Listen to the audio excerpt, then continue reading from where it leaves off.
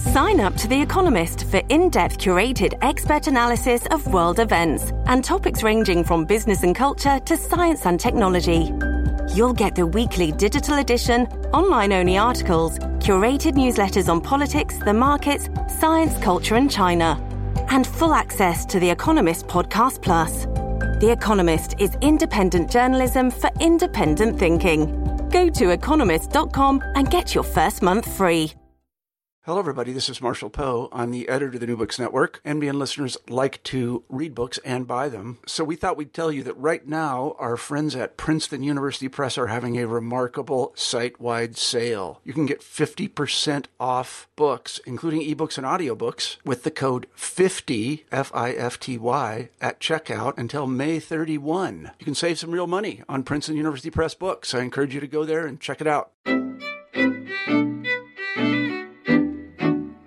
Welcome to New Books in Intellectual History. I'm your host, Carl Nellis, and today we're talking with Andrew Cole, professor of English and director of the Goss Seminars in Criticism at Princeton University. We're talking about Andrew's new book, The Birth of Theory, published in 2014 by the University of Chicago Press. Andrew, welcome to the show. Thank you so much, Carl. It's a pleasure to be here. Well, it's a real pleasure to have you. You make some significant contributions with this book to theory and to an intellectual history of theory as it's developed really to the present day.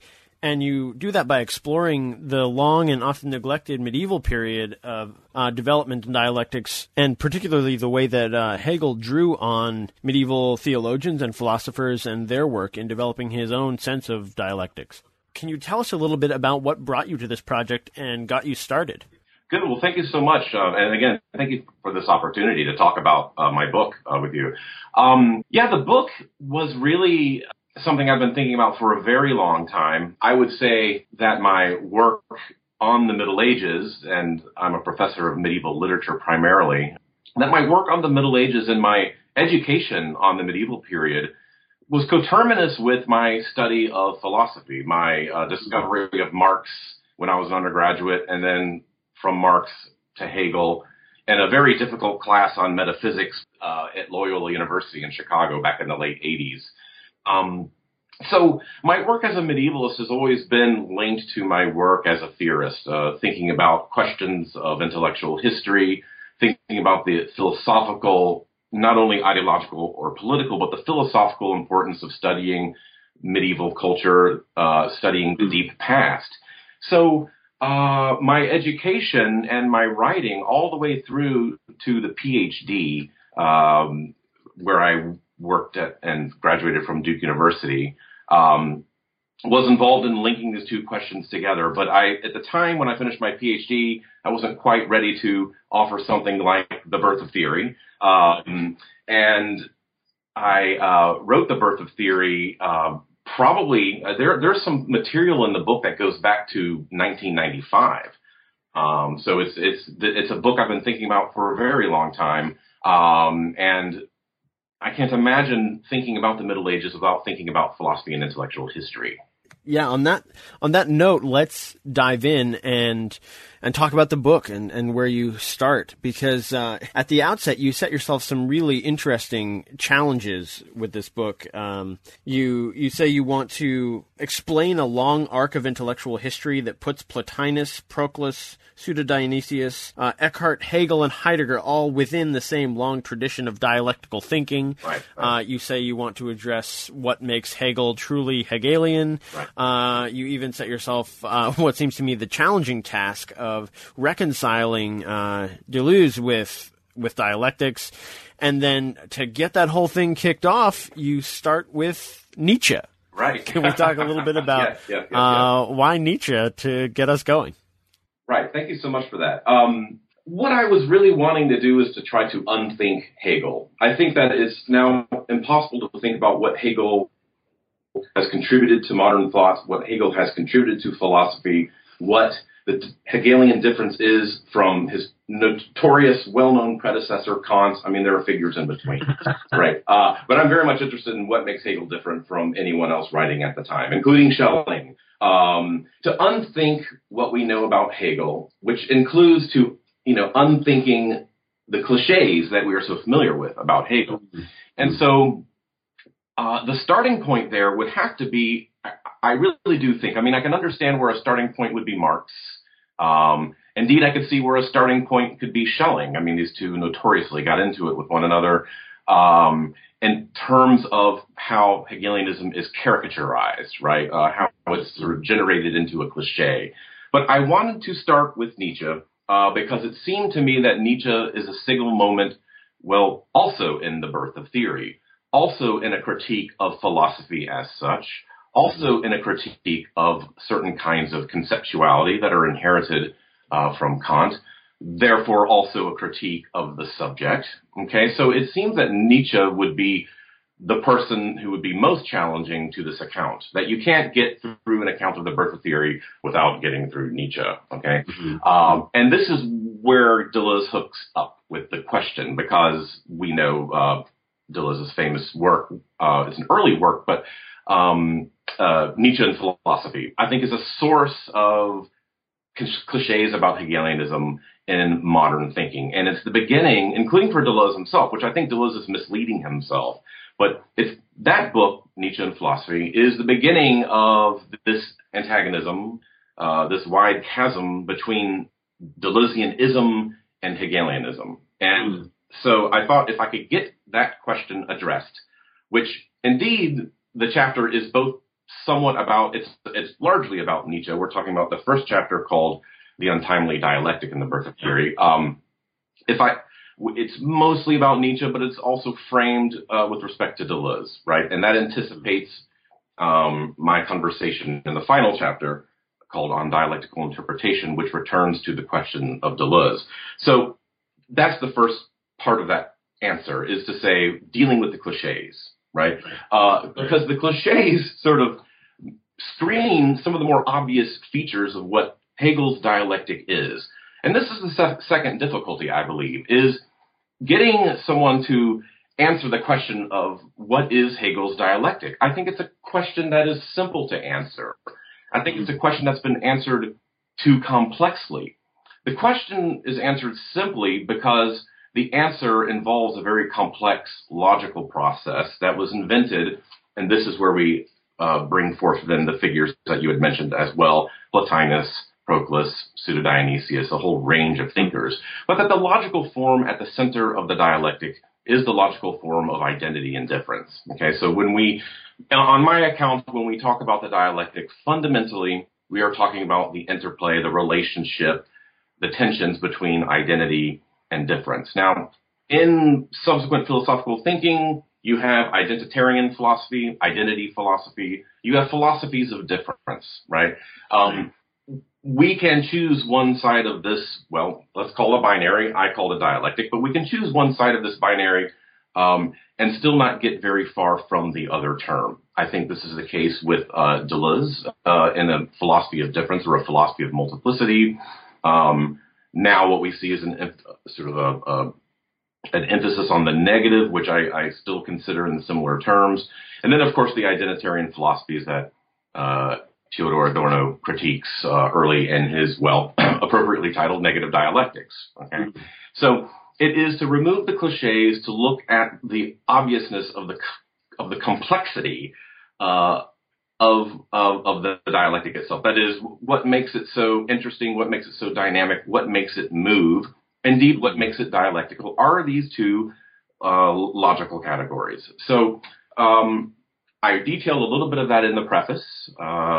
Then I want to go into, again, in chapter 1, the Nietzschean reception of that. And what I want to say with Nietzsche and why I picked Nietzsche's Birth of Tragedy as a site for, thinking about the birth of theory is because Nietzsche does some really complex things there.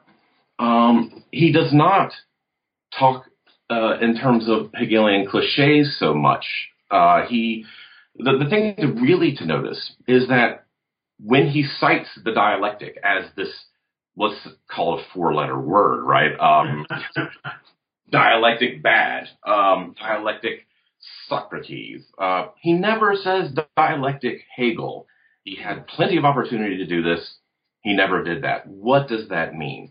Okay, and then secondarily, what does it mean that when Socrates came along, dialectic became all that's bad about not only ancient but modern thinking and philosophy.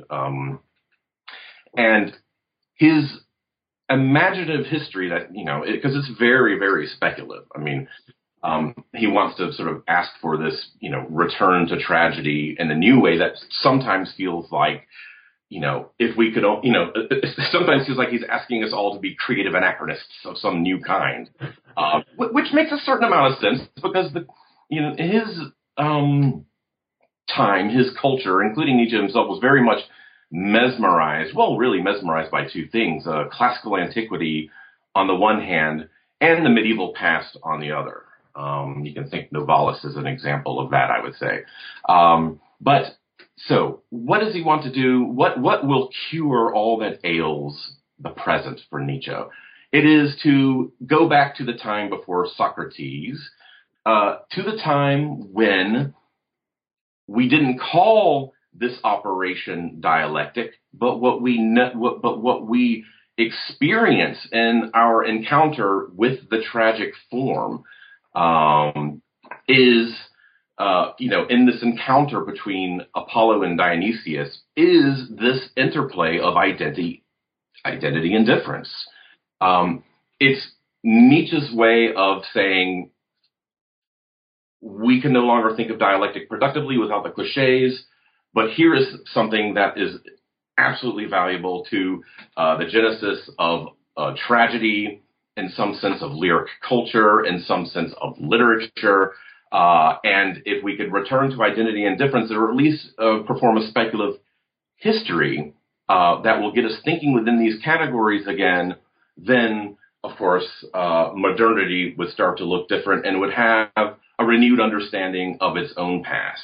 So that's sort of Nietzsche as a model for a way of doing the history of dialectic. And the lesson there, I think, primarily is this. It's that we are accustomed to thinking about logic and logical terms as having always been there, as being sort of objective. The argument here and the practice that I seek to follow after Nietzsche,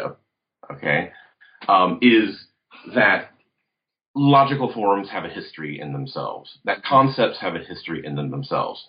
And that's Hegelian. I mean, I really can't think of another philosopher before Hegel who had argued this, that we can do philosophy, we can explore these conceptualities, we can do logic indeed, but then to sort of step back and to have this self-reflexive analysis of the moment, the time, the present that makes this kind of conceptuality possible, I can't think of anyone else who does that. And that, to me, is what distinguishes theory from philosophy, is on the one hand, trying to construct these conceptual architectures that pertain across time. This was the critique of Kant in the moment of cultural studies and cultural materialism in the 80s and 90s. It came with the critique of the Althusserian subject as well, but the idea that you would see in a lot of the critical writing in the late 80s and 90s was we must reject the transcendental subject because, right, all subjects are embodied, all subjects are in desire, all the things that we think is just plain common sense. You talk about a person, in other words, not a term used a lot in theory, but you talk about a person in context, in history. And so, again, the basic lesson that I want to take from that is this pertains to the history of identity and difference, those two conceptual terms. And that's what chapter 2, entitled The Medieval Dialectic, really gives us. It's an attempt to write an origins story. I mean, these things are, you have to be careful about writing origin stories, especially when you're doing something as preposterous as a history of the dialectic from Plato and Aristotle to Jameson and beyond. I'm fully aware of that. And in the book, I say, this is a narrow investigation. I mean, I am, floating 6 feet off the ground here, even if that. It seems stratospheric because it's about the dialectic, logical forms, intellectual history, medieval stuff, which is weird to most people, and right, and not sort of familiar in terms of discussing modern theory. But it is to trace the emergence of the categories of identity and difference as they are properly and dialectically understood. And that's where Plotinus comes in as the foundational figure. Under the name of the discipline of dialectic, Plotinus reorganizes the Platonic primals, the five primes, in other words, being motion, rest, identity, and difference, and says what stands at the top of this, these five primaries is identity and difference, and that you put them there in the name of dialectic. And then from there, Plotinus practices a kind of dialectical thinking, and in logical terms, that really replicate some of the more lovely moments, or anticipate, I should say, some of the more lovely and ponderous moments that you find in Hegel. And it was in that connection then that I wanted to proceed to say, okay, you go from Plotinus to Hegel, how did we get there? And the way you get there, which is always usually the story, but you get there by going through the Middle Ages, by going through the reception history of Plotinus, by looking at what happens to the dialectic of identity and difference across the centuries, which then brings us up to Hegel and the terrible mistake that I think that he was making at the time. I mean, it turned out to be a happy mistake, or a happy fault, right? But it was to say, all the while he's doing teaching in secondary schools, doing gymnasium teaching. I think if he had to admit it, he would say, yes, he was eyeing the chair of philosophy at Berlin all along. Very ambitious individual, Hegel. That his way to make his mark in modern philosophy is to embrace the very thing that Kant said in his moment of, in his Copernican revolution of philosophy, is the thing that we must reject, which is the dialectic. So it's entirely a stupid move if you really want to think about it that way, that I'm going to do something new by doing something completely old, doing something that no Kantian in his or her right mind would adopt. And so that's how you get to Hegel. That's the question of the past and the present. That's the question of anachronism in theory. That's the question of historical unevenness, where you go, depending on where you are, you're at a different moment in time. And that's where Hegel's philosophy is perfect for this kind of thinking, which we would call dialectical thinking. So let me put a full stop there to see if there's something I could elaborate on. Yeah, let's, before we go too far forward, I just want to mention that you've structured the book in 3 parts, 2 chapters each. The first you call theory, and the second history, and the third literature.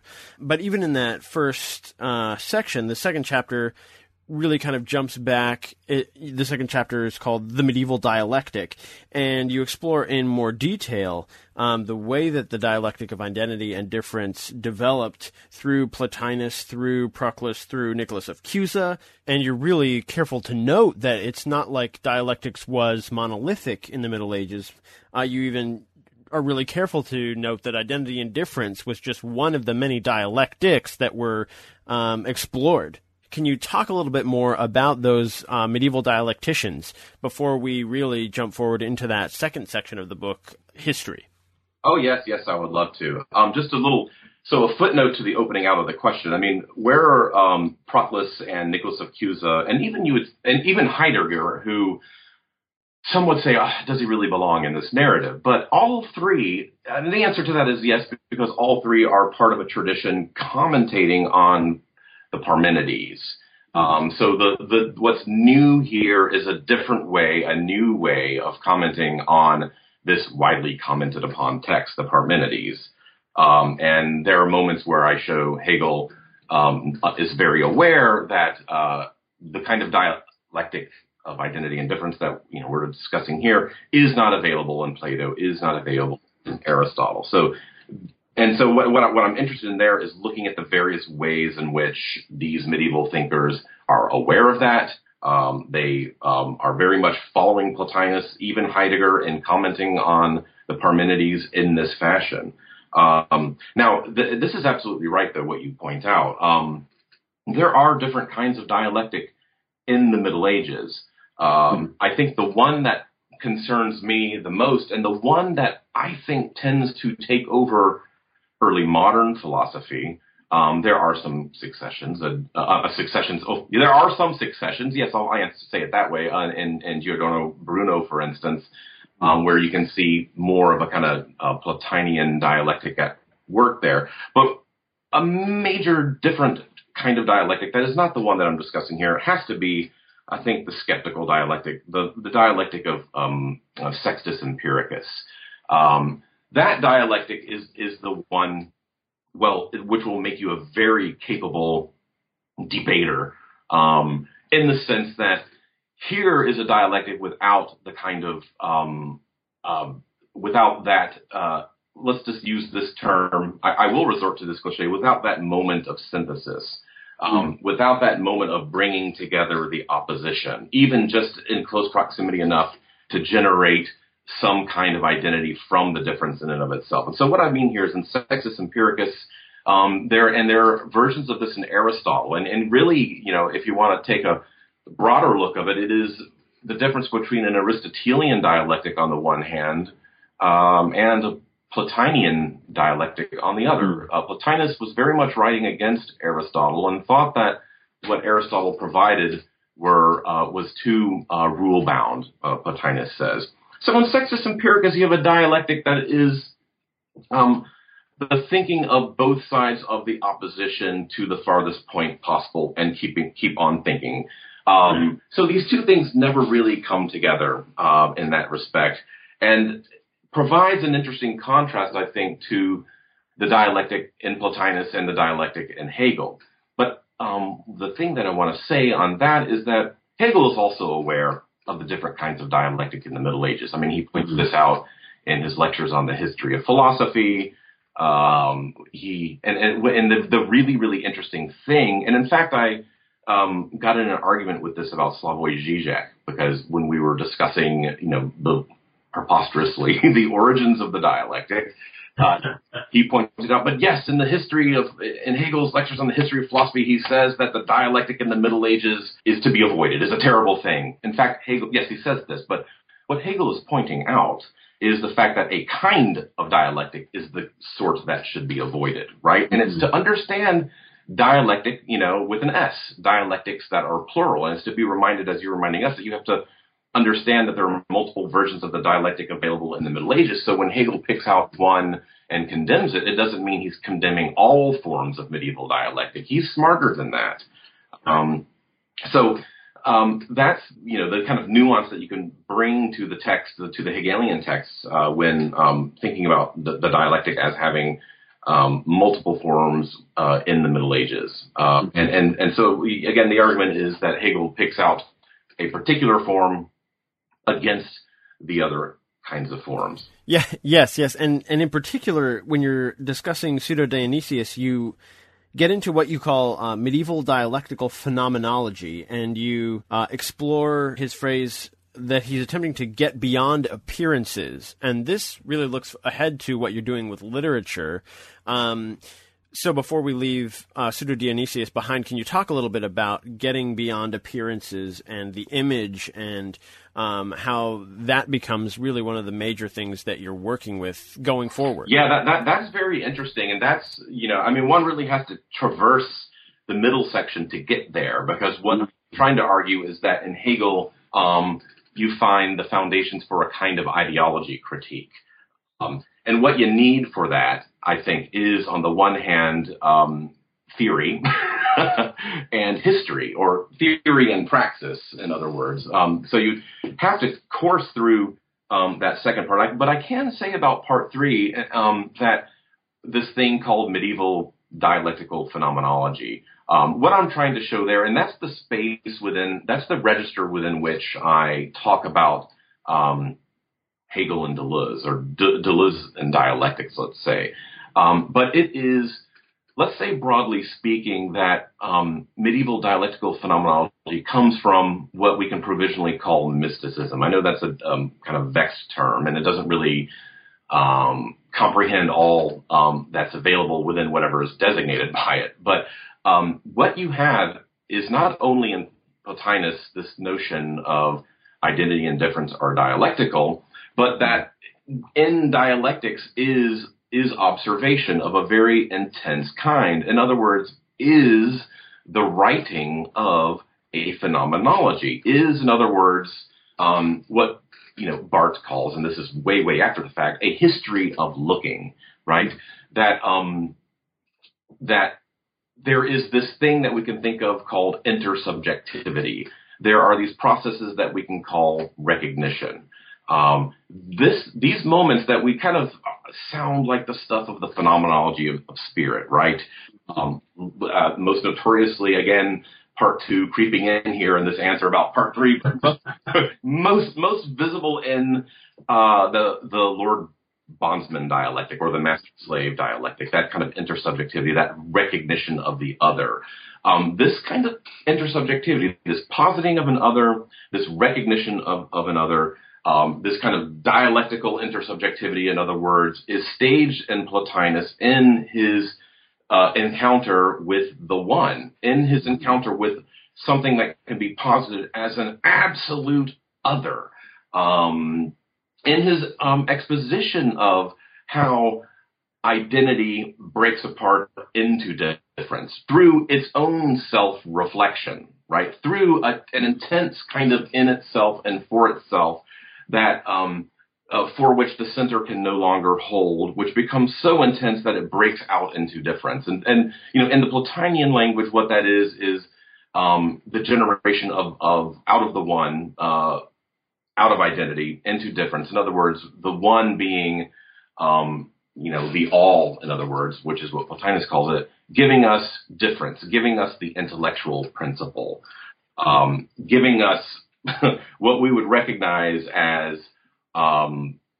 the structures and movements necessary for cognition, difference, memory, narrative, language, and being. Okay, and so medieval dialectical phenomenology is that, and over the centuries it becomes not a more abstract and mystified kind of Neoplatonism, certainly not by the time of Deleuze, but it becomes a style, right? So the question of medieval dialectical phenomenology ultimately becomes a question of writing, of what makes, just putting it in this term, in this way, what makes the phenomenology of spirit so dang different from the critique of pure reason, right? And it is one of the things is that it puts the viewing subject in the narrative itself about concepts. In a way, this is something that Kant hates, and this is something that he avoids. And when you get to Deleuze, it becomes a style. It becomes you can even see this in Nietzschean philosophy, though I think it's really on display in his work with Guattari, A Thousand Plateaus. But where there is a narrative about concepts as if you're reading a novel, as if we're sort of sitting watching, how to use some of the language of Nietzschean philosophy, how affirmation and multiplicity are generated in their encounter with identity. That point of view on concepts that is then recorded as if it were a story about the life of concepts interacting with another, which is no wonder Hegel is read as a kind of literature. This is the thing Richard Rorty hates about Hegel, that it seems, right, novelistic. Literature sucks. It's different. It's fuzzy thinking. It's not philosophy. But I think literature is quite all right, and I think it survives these critiques, as does Hegel.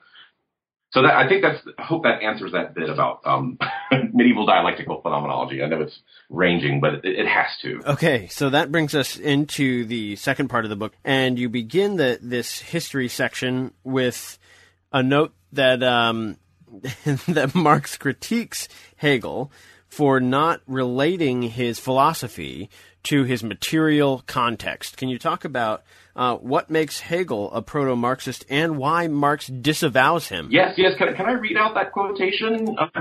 That would be because it's Marx says, and this is with Engels. I mean, this is the German ideology. It's often forgotten Engels' hand with this work, but let's just say that it's Marx. But it's just the epigraph that you're referring to reads as follows. It has not occurred to any one of these philosophers to inquire into the connection of German philosophy with German reality, the relation of their criticism to their own material surroundings, end quote. Now, first of all, that is exactly what dialectics is, and in my mind, that move that I discussed earlier, that is the kind of reflexive view on the kinds of conceptuality that you're generating, how history makes that possible, I claim is a Hegelian move, okay? But the claim is borne out in the analysis of the Lord Bondsman dialectic. And this is where I want to ask my friends in theory and philosophy, are you reading Hegel?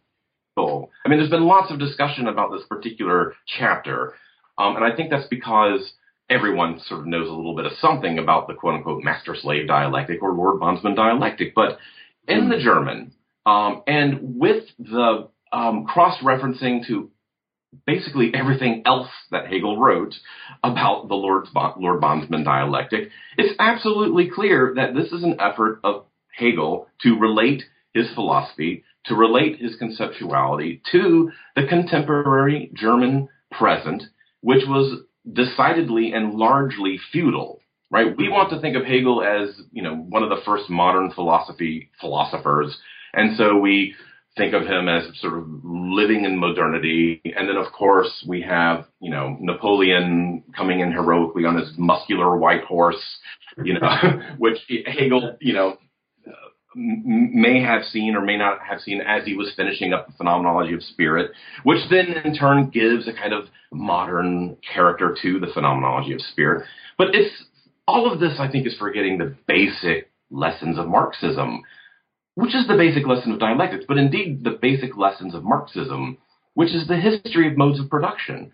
You can read the most untheoretical account of the German states at the time. They will all tell you that Germany is still in the Middle Ages, is still a society whose mode of production is what falls under the name of feudalism.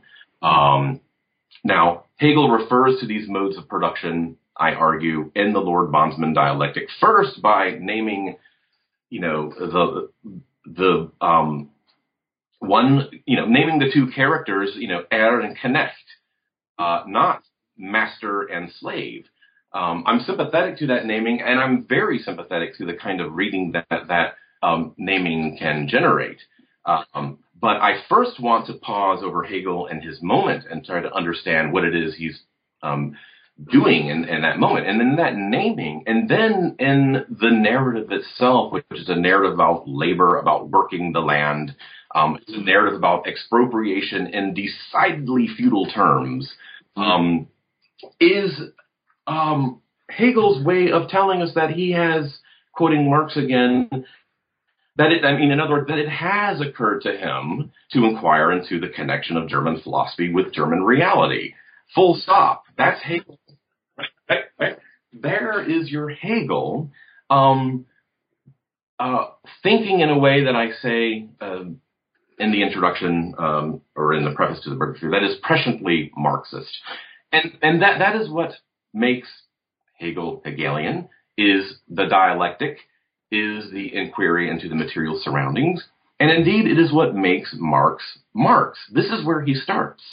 And it seems to me one of the things I try to do at the end of chapter 3 on the Lord Bondsman dialectic is to say that he never gets very far away from thinking about the Lord Bondsman dialectic in those terms. And so what I want to say, and I say this elsewhere, and maybe we'll get to talk about that at the conclusion, that if that form of thinking is good enough for Marx, then it's good enough for me, right?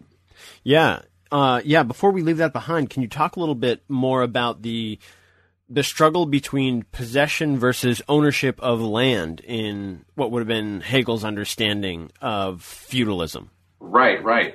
So Hegel is a student of the Middle Ages because one of the claims I want to say is that he lives in it. He understands the dynamics and contradictions of ownership and possession in his time.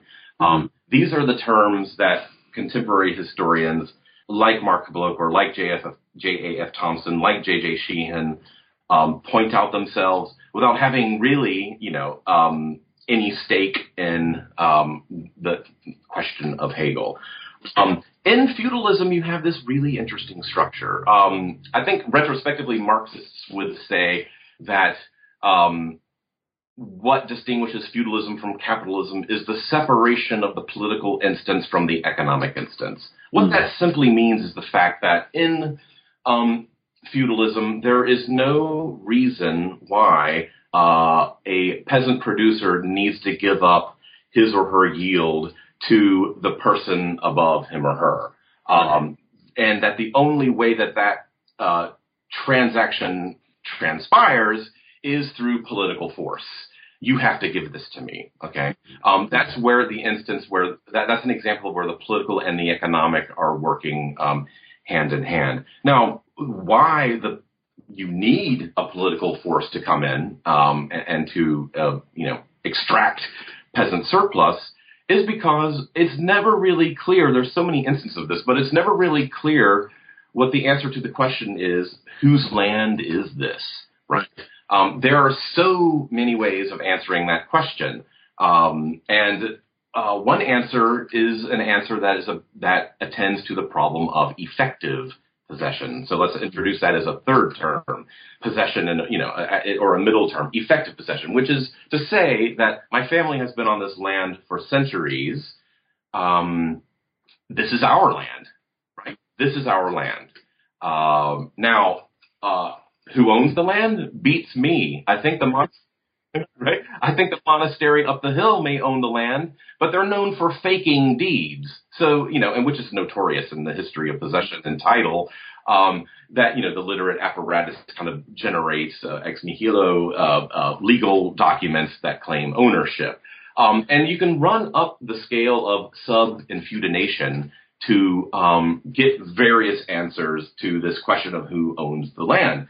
And so really what that focuses our attention on is the fact that effective possession is labor, is work, is plowing, Hegel thinks of plowing as negation, but we know from draft material related to the phenomenology of spirit that what he's talking about is plowing. In other words, working, shaping the land.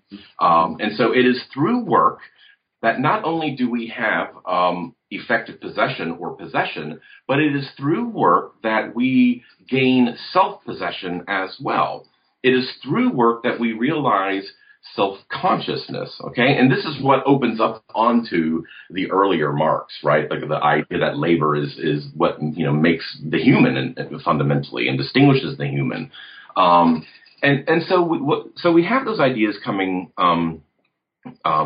out of Hegel there, which are ideas that, again, you can find in the most innocent sort of historiography writing about the history of the Middle Ages without any stake in Hegel, which I think kind of confirms the thesis and then makes, Hegel's narrative all the more compelling for looking at the problem of labor at the transition between feudalism and capitalism. But I maybe I should pause here to see if I can elaborate in any way. Well, actually, at this point, I'd love to jump ahead into the next chapter where you say that what the Middle Ages was to Hegel, modernity is to Marx. Right. And you kind of explore that idea with the fetish and how they both use that. Can you pick up on that point and explore that a little bit for listeners? Oh, yeah, please. Any reader of Marx's Capital will note that it starts out in an odd place, very different from how some of the draft material starts out related to Capital, like the Grundrisse. But it's to say that Marx starts out his analysis of Capital by basically talking about, among other things, and this is in part 4 of the first section, but talking about fetishism, talking about commodity fetishism.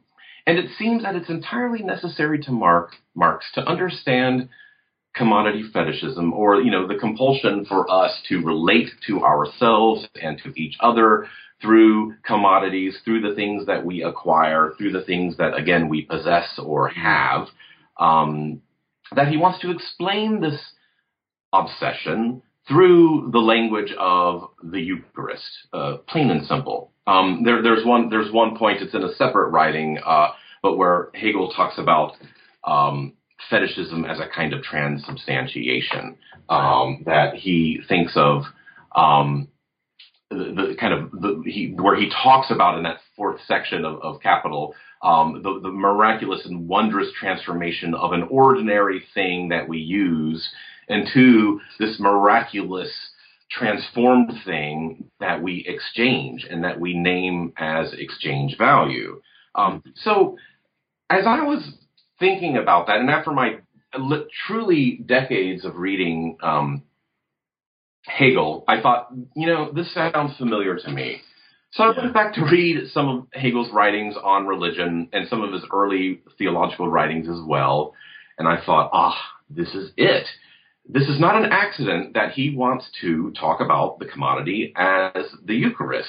It's because Hegel, to flip the terms, this is very dialectical, but because Hegel talks about the Eucharist as a commodity, as a thing that over the history of religion up into the present, and especially up through the Middle Ages, returning to that question again, where the commodity is something that is bought, where the commodity is a thing through which people relate, is a commodity that replaces the relationship between people with a relationship between things. And I think that is where Marx gets his fetishism. I know that there is some really important foundational work. I, too, have read and been deeply influenced by, William Pietz's work on, the sources, in other words, of thinking about fetishism that Marx may have used.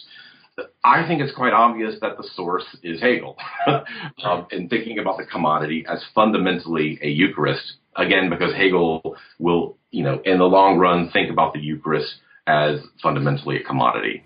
Right. Yeah, you're careful to note in the book that Marx's use of transubstantiation is deliberate and is taken from, as you say, Hegel's work on religion.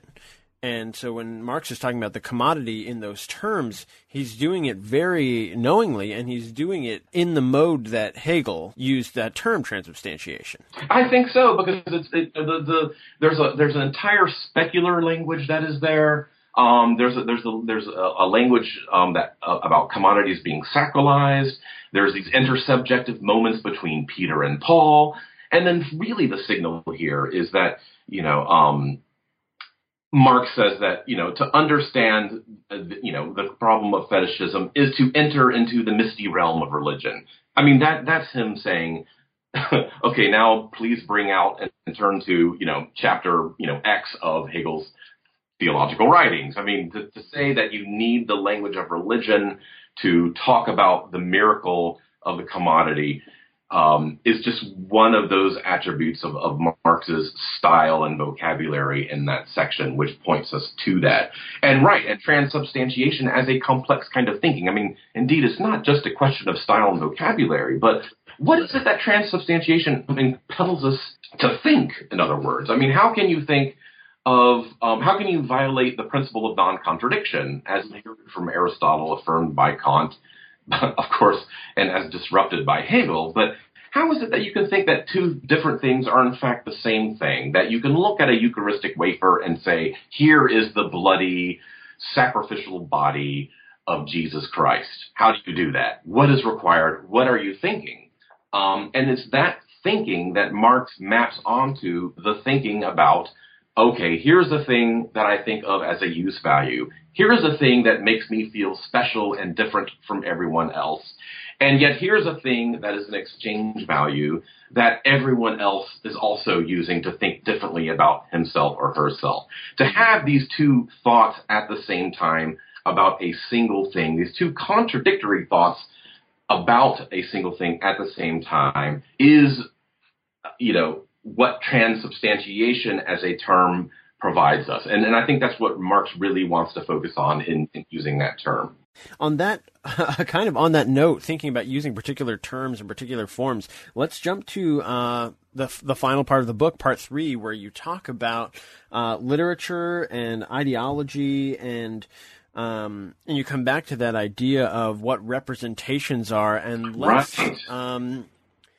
if you would, jump into the way that you explore the medieval genres and how they're used as critiques of political economy, and what some of that looks like, in particular Fürstenspiegel, and how you use that going forward in wrapping up the book and coming to Deleuze, and to theory proper, what we would consider, what we think of as critical theory today.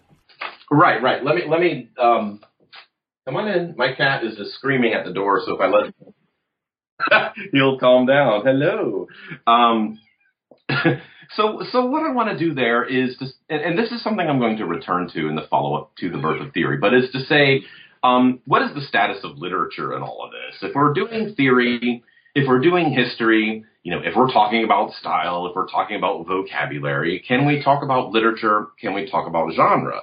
Now, the answer to that, as it's, in the Marxist tradition, is absolutely yes. I would really, part of what I want to say is that a particular kind of historicism, what we name as historicism, reading literature in context, began in Hegelianism. That's part of the account that I offer in the final chapter, chapter 6, and looking at 19th century forms of Hegelianism in England. Okay. But that's to open up to say, what is it about literature that is so important? Why do we care? What is it about literary thinking that enables us to do these two other things? Enables us to think theoretically, enables us to think historically, not just write theory in this way that Hayden White, talks about in, the genres of history and so on and so forth, but to how is thinking historically and thinking theoretically facilitated by literature. And so, this is touching on a rich tradition of Marxist historicism that I think reaches its apex in the work of my teacher, Frederick Jameson. I'm talking here about the political unconscious. And that's to say then that, literature is doing conceptual work, just to get to the point. We don't think of literature as science. Some people like to think of literature as philosophy. We have journals dealing specifically with that question. But what sort of conceptual space is literature? And I want to close on literature in the book because that's fundamentally dialectics in and of itself. It's been identified by the dialectical tradition that literature is a kind of conceptual thinking, but it is not. It's a different kind of conceptual thinking. It is not the same as a concept. And so what I was interested in doing in chapter 5 and 6 is first showing how literary thinking is crucial to how Hegel writes about dialectical thinking, that in the phenomenology of spirit, we not only deal with the genre of tragedy, and that's really what everyone wants to talk about, right? And the tragic form as a literary form, but to remind ourselves that all through the phenomenology of spirit, we have these genres, and they look to me to be largely medieval genres. I didn't discuss this in The Birth of Theory, but we have romance, in that section on frenzy and self-conceit. And we have Fürstenspiegel, or Mirror for Princes writing, which part of my argument there is to say that Hegel adopts a genre to offer a critique of Adam Smith. Hegel never went to England. What's at stake in a critique of Adam Smith, right? Hegel never went to England to witness firsthand English modernity. It wasn't Hegel who was in the British Library, like a Karl Marx, writing the critique of capital. So Hegel never saw this stuff firsthand. His context was one that was largely agrarian and feudal, hence, the often, observed idea that, in other words, that Germany is belated, that it's behind historically. Okay. Hegel uses genre through which to critique the wealth of nations, to critique modern political economy. In other words, there is Hegel's attempt to think about the critique of capitalism through Adam Smith, right? And so then we get a sense of genre as something that, or let's just say broadly, a sense of literature as indicative of something, that it's through literature that you can think about the history of capitalism. It is through literature through which is registered the contradictions that get us from feudalism to capitalism. And this is entirely what you see in a tradition of Marxist writing from Lukács to Mascheret to Jameson and to many, many points in between. Okay. Mm-hmm. And so I wanted to end the book. That's chapter 5. I wanted to end the book in saying, what is it about literature? Let's look at this question again. Okay. Part of what I do in that final chapter on dialectical interpretation is to embroider the critical history as we know it, to say that the dialectical interpretation of literature precedes, Marx, who of course was a great reader of literature, loved literature, reader of Shakespeare, reading literature to his daughter at night, all the rest. That the dialectical, but after Marx, indeed, right? The point being, after Marx, indeed, you don't really see. Marx didn't write in aesthetics, right? I mean, he wrote a treatise on calculus, for God's sake, but he did not. But he did not write in aesthetics. We really, really miss that, and it really takes. You really only see that much, much later. I think in its proper form in Lukács. But between Marx and Lukács is the dialectical criticism that goes on in England. That looks exactly at these questions that I'm identifying here.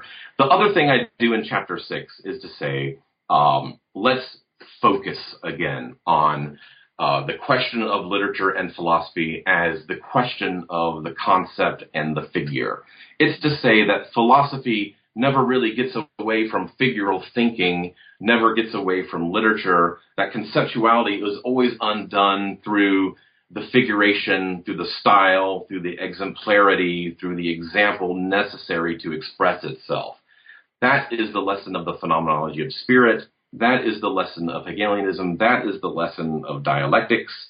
And that is why you end a book on the birth of theory in literature, and that is why you read literature. Yeah, thank you so much. That does really bring us neatly to the end of the book, though there's so much richness of detail and research and thinking that's there that we haven't had time to explore.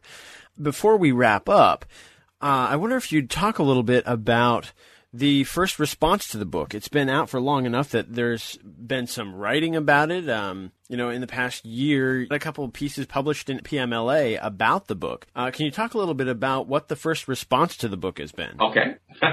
Yes, no, thank you very much. I mean, we'll see, what happens over the next 2 years, I guess. But most of the responses have been extremely positive and generous.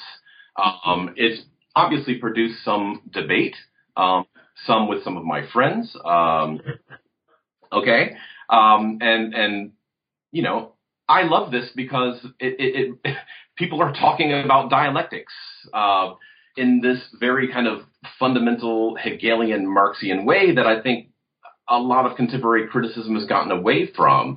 So even if I disagree with a particular reception of the book, you're talking about Hegel. Looking again at the phenomenology of spirit, you're having to ask these questions. The thing, for instance, I love, Warren Montag in the PMLA panel wrote a very generous, he was critical. But to me, I loved it because the thing that I want to say is that, so Warren Montag is very known, is probably the most important Althusserian scholar out there. And I've been reading him for years. So I was delighted to see his analysis. And I didn't expect ahead of time for someone who studies Althusser to really kind of be in the mood to write about a book on Hegel. But he came in there with, I think, immense critical generosity to the extent of saying, okay, I'm going to look at this history of philosophy again from the perspective of Hegel and dialectics. And that's what I want people to do. I mean, if you're doing that, then we have something to talk about. And so that would be my first response, even to, readers who might be skeptical about some of the claims. I mean, there are a lot of reviews that are extremely generous and aren't skeptical at all. But even the ones, again, that are negative, we'll say, are thinking about Hegel, clarifying their own ideas about Hegel, and bringing Hegel back into the conversation, which I think is a positive thing. So that would be my first response there. And, in the section on PMLA that we read,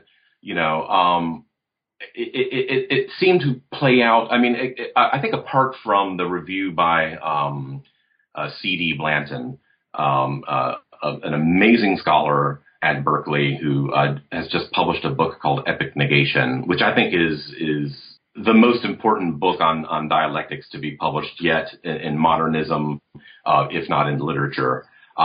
Recently, I would certainly check that one out too. Extraordinary scholar.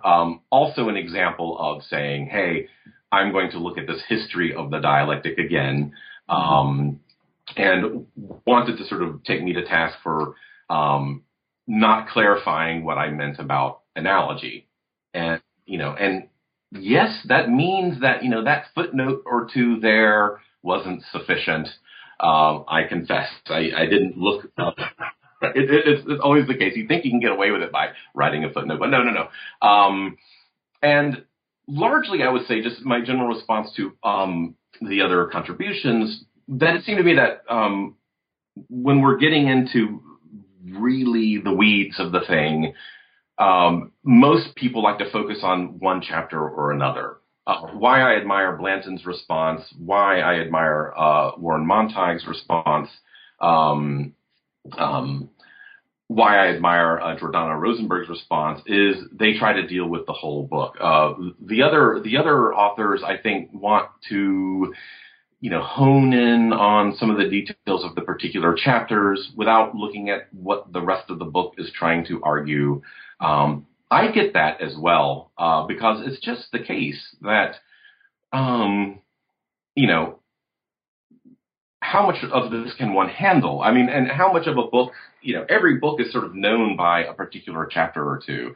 So, it makes perfect sense that if you're going to spend time with Hegel, why don't we just talk about the master-slave dialectic? Because that's where most people spend their time if they're not, doing something, doing something else, like going for a walk in the woods or whatnot. So, yeah, that's my general response to that. But I must say that I was very engaged by that opportunity, and it allowed me to write a response called The Function of Theory at the Present Time, which was an opportunity to state in fewer than 10,000 words what the hell I'm doing and what the theory is about. So that was extraordinary, and to do it into PMLA, which has an enormous readership. I mean, yeah, let's do this. So I have to say I was very pleased by the reception of the book in that form. Thanks so much. We're wrapping up at this point, but before we go, could you tell us a little bit more about what you're working on now? Yes. So I'm finishing a book. So the Birth of Theory is the first installment of a 3-volume work. And I'm finishing the second installment. You can think of it as the sequel to The Birth of Theory. It's called Foundations of the Dialectic. So it's another one of those stories about what's essential about the dialectic, but also another origins story, let's say. This time I'm focusing in on the encounter or the relationship between Kant and Hegel. So the book really starts in Kant. I think that one thing, has been observed to me in conference panels that, I wish, Andrew talked more about Kant. I mean, I do have a section on Kant, right, in the antinomies. And, I think that's right. And so I begin in Kant and then carry the book forward. Now, the structure of the book is organized around key terms in the dialectic, So I focus on terms that are not the expected ones. So this is not. I'm not going to be talking about thesis, antithesis, and synthesis, though I do, say why we shouldn't talk about that. But I also don't really want to dwell overlong on Aufhebung or on contradiction or any of the other terms that are familiar to, in the dialectical discourse. What I focus on and what I devote a chapter to each is on the first chapter being on the example, Beispiele, the example, in other words, in Kant. That is, Kant hates examples. Hegel loves examples. How do you get from Kant to Hegel? Right there at that moment is foundational to the conception of dialectics. It's why Hegel turned to dialectics. And then in the following chapter, we deal with the image or the Bild, and looking at the sort of specular forms that Hegel adopts early in the phenomenology of spirit and throughout the whole thing. Then the third chapter is on the element.